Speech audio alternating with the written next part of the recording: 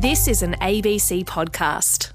No pay, no play. Should musicians across the country be guaranteed a minimum payment for gigs? Hey, it's Dave Marchese with you for the Hack Podcast. We're diving into this one today because we know so many young artists are abandoning their performing dreams because they just can't afford it. You're going to hear from young musicians and music lovers about what the future is going to be for all this. How do we solve this massive problem? Also coming up, what's going to happen to young workers if a global recession hits hard? First though, Hack. Former Liberal staffer Bruce Lehrmann is on trial for the rape of his former colleague, Brittany Higgins. He denies any sexual activity took place in the office of Senator Linda Reynolds. On Triple J. Yeah, over the past couple of weeks, you might have been hearing news updates on the trial of Bruce Lehrmann, the man accused of raping Brittany Higgins at Parliament House in 2019. Bruce Lehrmann has pleaded not guilty. Almost 30 witnesses have been called to give evidence during this trial, including politicians and Brittany Higgins herself. Today, lawyers have given their closing statements, so I want to find out what has happened in court, and with us now is the ABC's Elizabeth Byrne, who's been covering this in court. Hey Elizabeth, thanks so much for joining us on Hack. Hi. Just take us back a bit. What's alleged to have happened here? Well, basically this all started with a drinks evening among colleagues who worked in the office of Senator Linda Reynolds, who'd just taken on the portfolio of defence industries. And a lot of the people at those drinks were military people, and some of them were from the office. A lot of them were defence people, and they were just basically having a bit of a get-together. And two of the people there were, of course, Brittany Higgins and Bruce Lehrmann, who were catching up with other people. And eventually, late in the evening, they went to another nightclub with a couple of the other people, and then Bruce Lehrmann had offered to share an Uber with Miss Higgins as they were on their way home, and it was in the same direction. But as we now know, they went to Parliament House where Bruce Lehrmann is alleged to have sexually assaulted Miss Higgins, although he says, of course, that nothing happened, that there was no sexual contact at all. So, yes, sorry. So there's been quite a bit of evidence that's been heard over the past couple of weeks. Brittany Higgins gave evidence. What did she say? Well, she maintained her story. She said that it had been, a bit of a frightening time. I think that the main sort of bit that we got out of her evidence to the court was that in the early days she at first tried to pretend everything was okay, but in fact, and at one stage, and then she admitted that, of course, it wasn't, and she looked across the courtroom at Bruce Lehrmann and actually said to him, "Nothing was fine after what you did to me." And then she had told a number of people about what had happened. She even went to the police, and then an election was called, and she decided that to keep her job, she really needed to maybe not make a complaint at that point. So she put it on hold. And it wasn't until 2021. So the original alleged incident was 2019. In 2021, she finally did restart that police complaint, but not before she had given to media interviews, which came to national attention, and that's why we all know who Brittany Higgins is. So she explained that delay because she was trying to work out what to do, and she was also caught in this swirl of, politics, and it was all quite daunting. And today the prosecutor actually said, she was right to be frightened because people had a deep political interest in what happened with her case. What about Bruce Lehrmann, Elizabeth Byrne? Did he testify in court? No, he didn't. And in fact, the defence case was very brief. They handed up some text messages and that was it.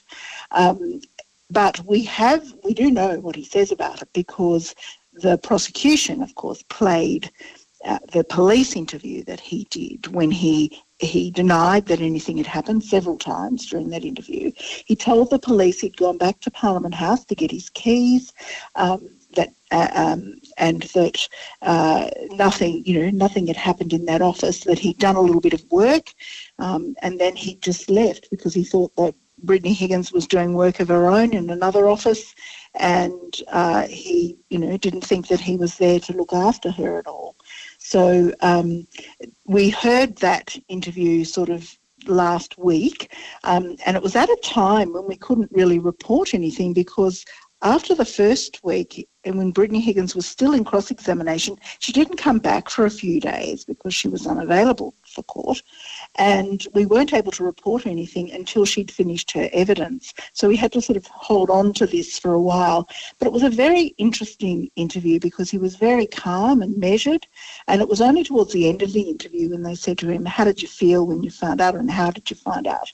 that he started to become a bit emotional and said that, he was really, really shocked, and it was a very, very hard fortnight, but that he had been getting help with that, and he'd had some legal advice as well.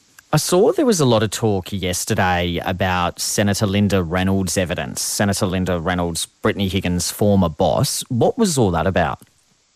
Yes, that was very interesting evidence indeed. So, of course, the pair of them worked for Senator Linda Reynolds when she had just taken over the Defence Industries portfolio, and she had quite a bit to do with the situation at the start when Brittany Higgins first sort of said, this is what happened to me, and she actually advised her to go to police. And yesterday she told us that she'd asked the police, how should I handle this situation? And the police had said to her that they should follow Brittany Higgins' lead, that what she wanted to do is what they should support her to do. But in the middle of all this, the prosecution asked her if she had sent a text message to the defence lawyers asking for transcripts of Brittany Higgins' evidence 2 hours into the cross-examination of Brittany Higgins the week before.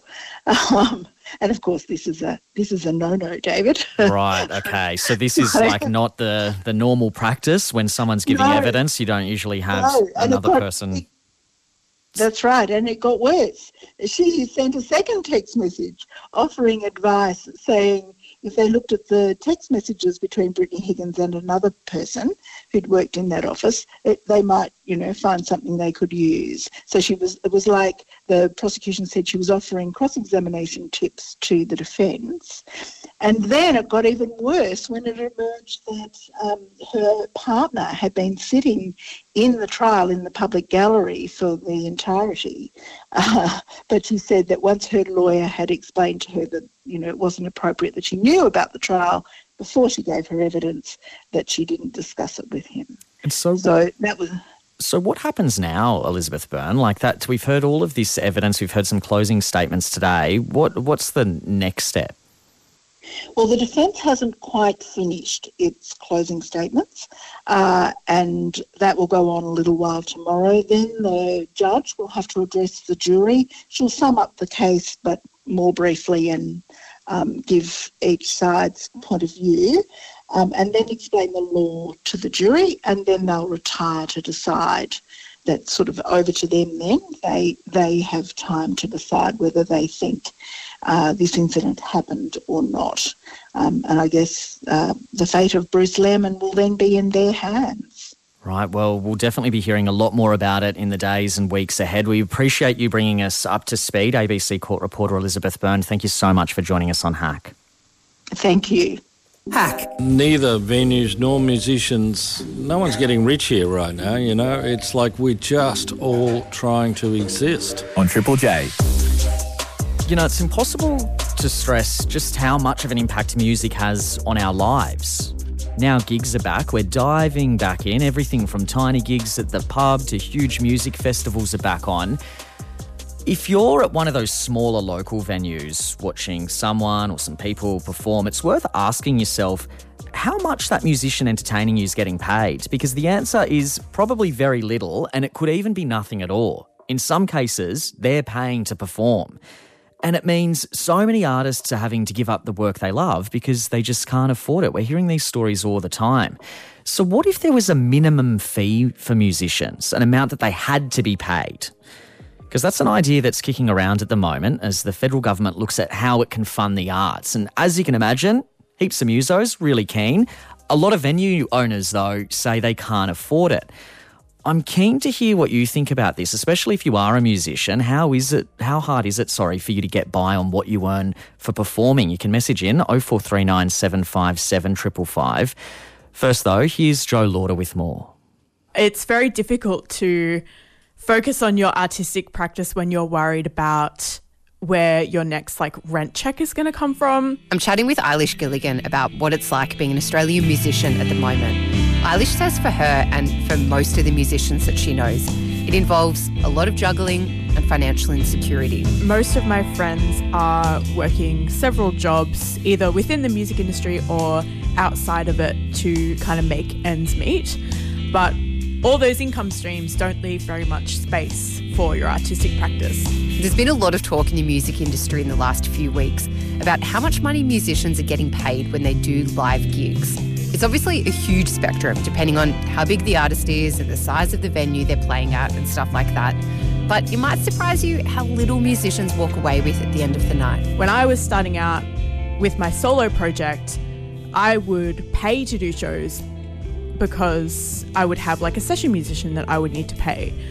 So if my session musician costs $300, $400 a show, and the venue is paying me let's say they pay $250, I'm paying for the sound person, and it ends up costing me money to do a show rather than getting paid to do a show. The reason this whole discussion has kicked off is because the federal government is currently doing a national cultural policy review and have been getting submissions about how the arts is funded in this country.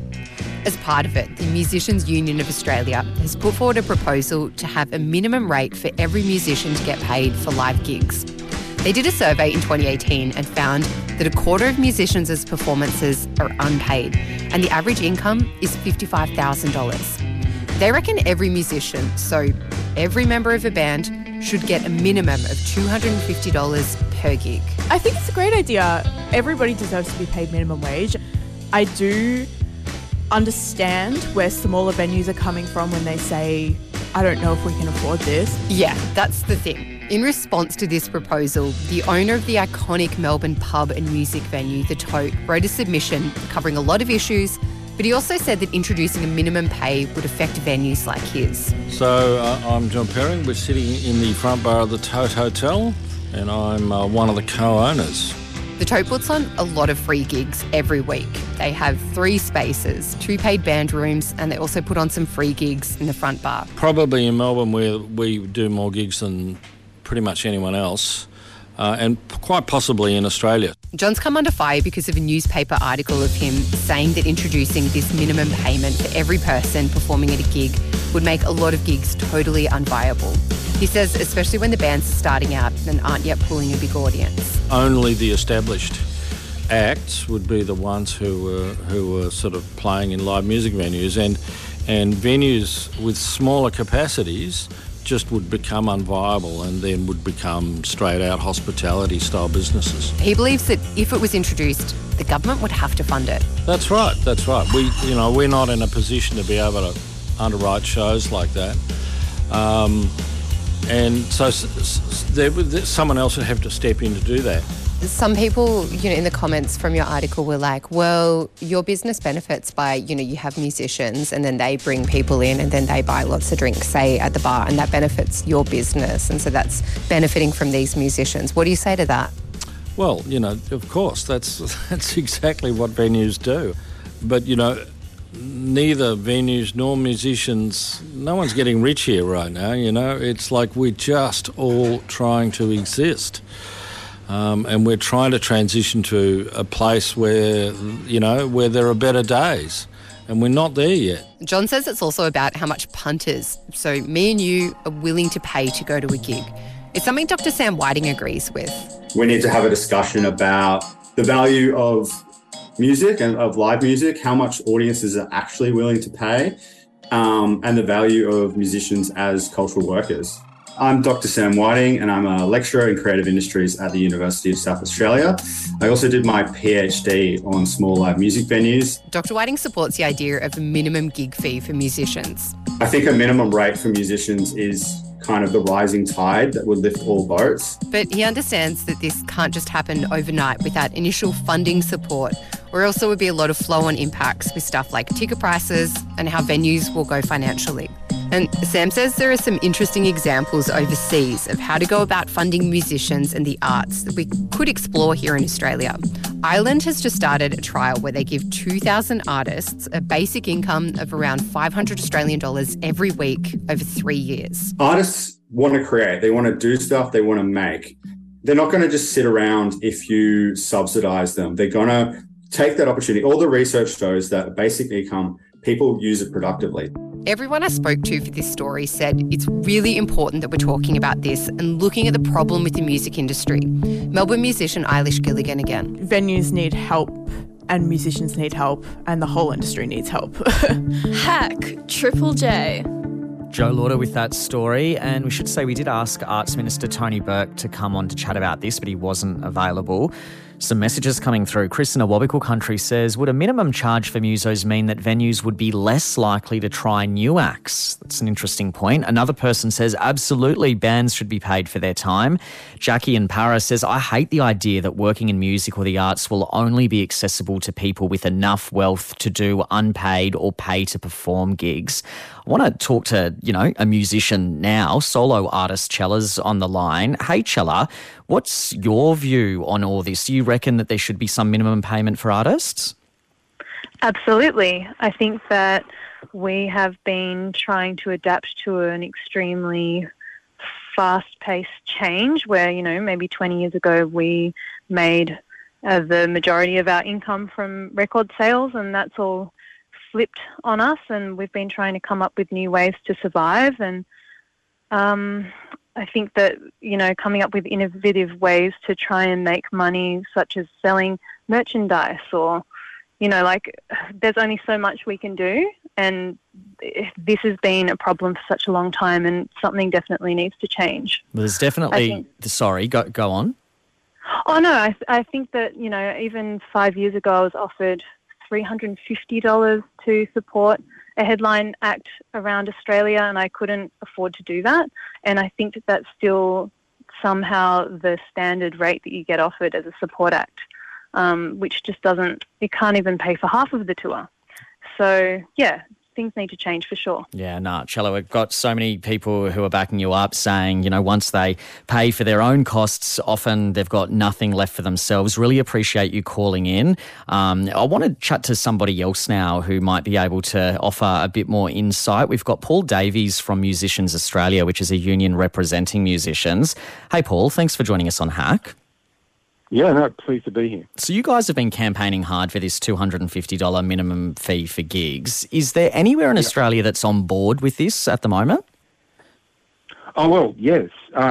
Look, it's a really important campaign, and it's great to hear your reporting on it, so thanks. All of the states, apart from New South Wales and Victoria, New South Wales and Tasmania, so Victoria's included in this, have signed on to it by way of, money coming into the industry to recover from COVID. This is public money. They've signed on to the principle that public money has to be spent when it's spent in this industry on a minimum fee for musicians. If you put on a gig and musicians are involved and public money is being used to do that, there has to be a minimum fee. And I'm pleased to say that all states apart from New South Wales and Tasmania have signed on. We're hopeful that those two states will also get with it as well. So what about... So at the moment, it's making progress. So what about the venues, though, as we've just heard, who say they can't afford this and this could lead to less opportunities for musicians to perform? Yeah, well, it's a staged process, right? So at the moment, it's public money. So there's no skin off their nose because they're getting funded to do it. Now, of course, when you set a minimum fee, as we have done with our members who endorsed this overwhelmingly, and they did it for all of the reasons you've indicated in the package leading up to just earlier, not getting paid at all. The average income of musicians from all of their jobs are around $55K or something. Very stressful. I mean, of course, they did it incredibly tough during COVID. So our members endorsed this claim almost unanimously. It was a huge turnout to endorse the 250. When they did that, it was actually establishing a benchmark for the industry. Now, how do commercial venues meet it when there's no public funds available? Well, let's sit down and talk about it. That's what we need to do. We don't run the music businesses. We represent our members are the musicians who put on the shows, who lug in, rehearse and make the entertainment happen. Yeah. We need industry to sit down with us and tell us, well, what's the business model you operate by? We're here to listen. We're adults. We're able to digest and work through those issues. We just need them to come to the table so we can sort that out. Paul Davies from Musicians Australia, just stay with us. I want to go to another caller. Rob's on the line. Hey, Rob, you're a gigging musician. What's your thoughts on all of this? Hey guys, thanks for having me on. So my thoughts on it are that the things really contributing to the problem, I think, are lack of transparency and lack of support for both sides. So musicians like myself are often put in positions where we have to take the word from the venue that they can't afford to pay us. And we have no proof of it, which makes it a little bit of a hard pill to swallow. But then I know for a fact, because I actually work as a sound guy at another venue, that is absolutely 100% the case sometimes. So I think it'd be great if there was public money available to help the venues that can prove they're doing the right thing to try and support musicians. And I think that musicians would feel very supported if there was something that they knew that they were guaranteed.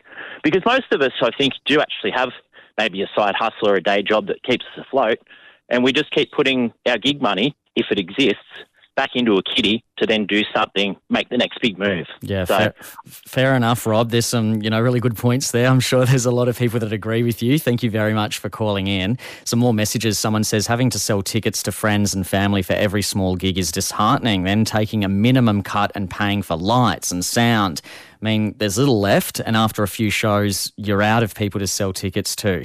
It's created an environment where only the friendly and already popular flourish and the rest languish. I want to go back to Paul Davies from Musicians Australia. Paul, what does this mean for the local sort of sector? Like, are we seeing a big exodus of talent because it's easier to make it overseas than it is in Australia? Yeah, well, the real stresses at the moment have to do with, COVID recovery. Things haven't come back. We know businesses are doing it tough. But the problem we face is that when our members are out trying to find gigs, right now, there's no promotional budget. The risk is shifted down, right? The risk is shifted onto the shoulders of musicians. So our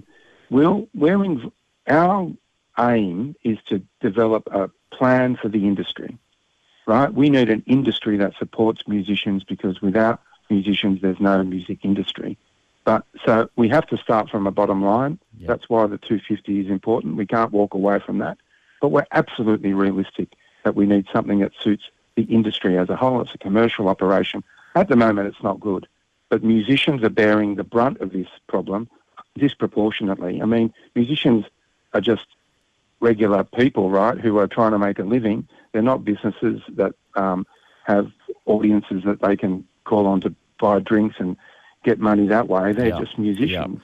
They need to be treated as workers, and they are. Well, we are hearing that now, Paul Davies. So many of those musicians are getting in touch with their stories. Look, we do appreciate your time, Paul Davies from Musicians Australia. George on the text line. I fully support musicians being paid at gigs. $250 minimum is very reasonable to ask. The government needs to act and support this. Time to move on. Hack. I was in tears explaining how much this work stress had really affected me mentally and physically. On Triple J. Since we're talking about work, there's some other worrying predictions for young workers in general. You'll probably know that there's a big freak out happening right now about a potential global recession and the impact that could have on Australia. Well, it turns out that two groups in particular are most at risk of losing their jobs if the worst happens. As you can probably guess, it's not great news for young people. I want to find out more. Jessica Wang's been looking into this. She's a journalist at news.com and she's with us now. Hey, Jess, thanks so much for joining us on Hack. Hi, thank you for having me. So what's the go with this? If Australia's economy does take a beating in the months ahead, whose jobs are most at risk? Yeah, I mean, looking at things historically, we know that sort of workers under the age of 24, their jobs are generally most at risk, and that's because they sort of have less training, they're less skilled.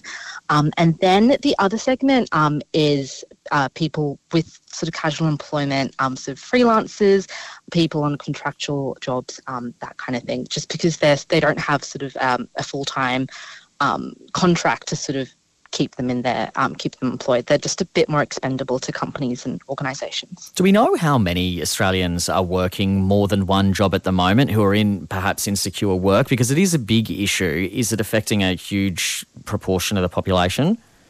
Yeah, well, we don't have the exact details on how many people are sort of insecure work. So that's sort of like the freelancer contractual jobs. But we do know that there's been a huge increase in people who work, Australians who work two jobs.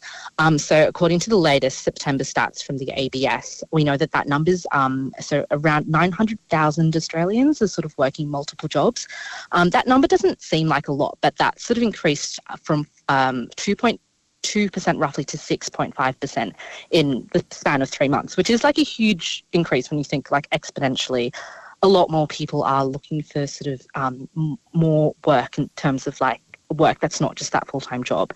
And whether that's because there's just more jobs around or because they sort of need the money for to survive.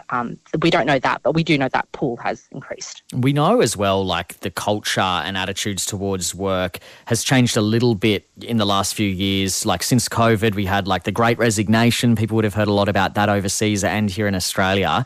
That's definitely had an impact, right?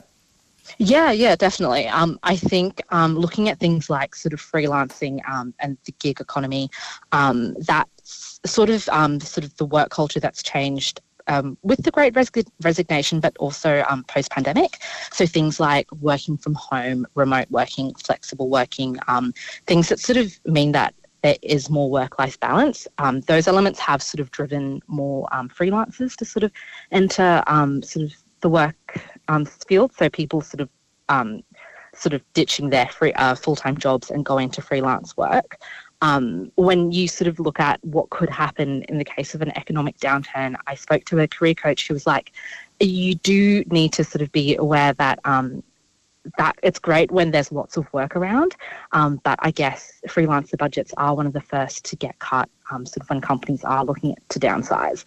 And that's mainly just because, like I said before, they're not protected by a contract and they're more difficult to sort of, I guess, to cut compared to a full-time permanent employee or a part-time permanent employee. Yeah, really interesting stuff. It's, great that you've been looking into it because it potentially could affect a lot of people, a lot of young Australians who could be caught up with all of this. Journalist Jessica Wang, thank you so much for speaking with us on Hack. Thanks so much for having me. Hack on Triple J. And that's all we've got time for on the Hack podcast for now. I'll catch you next time.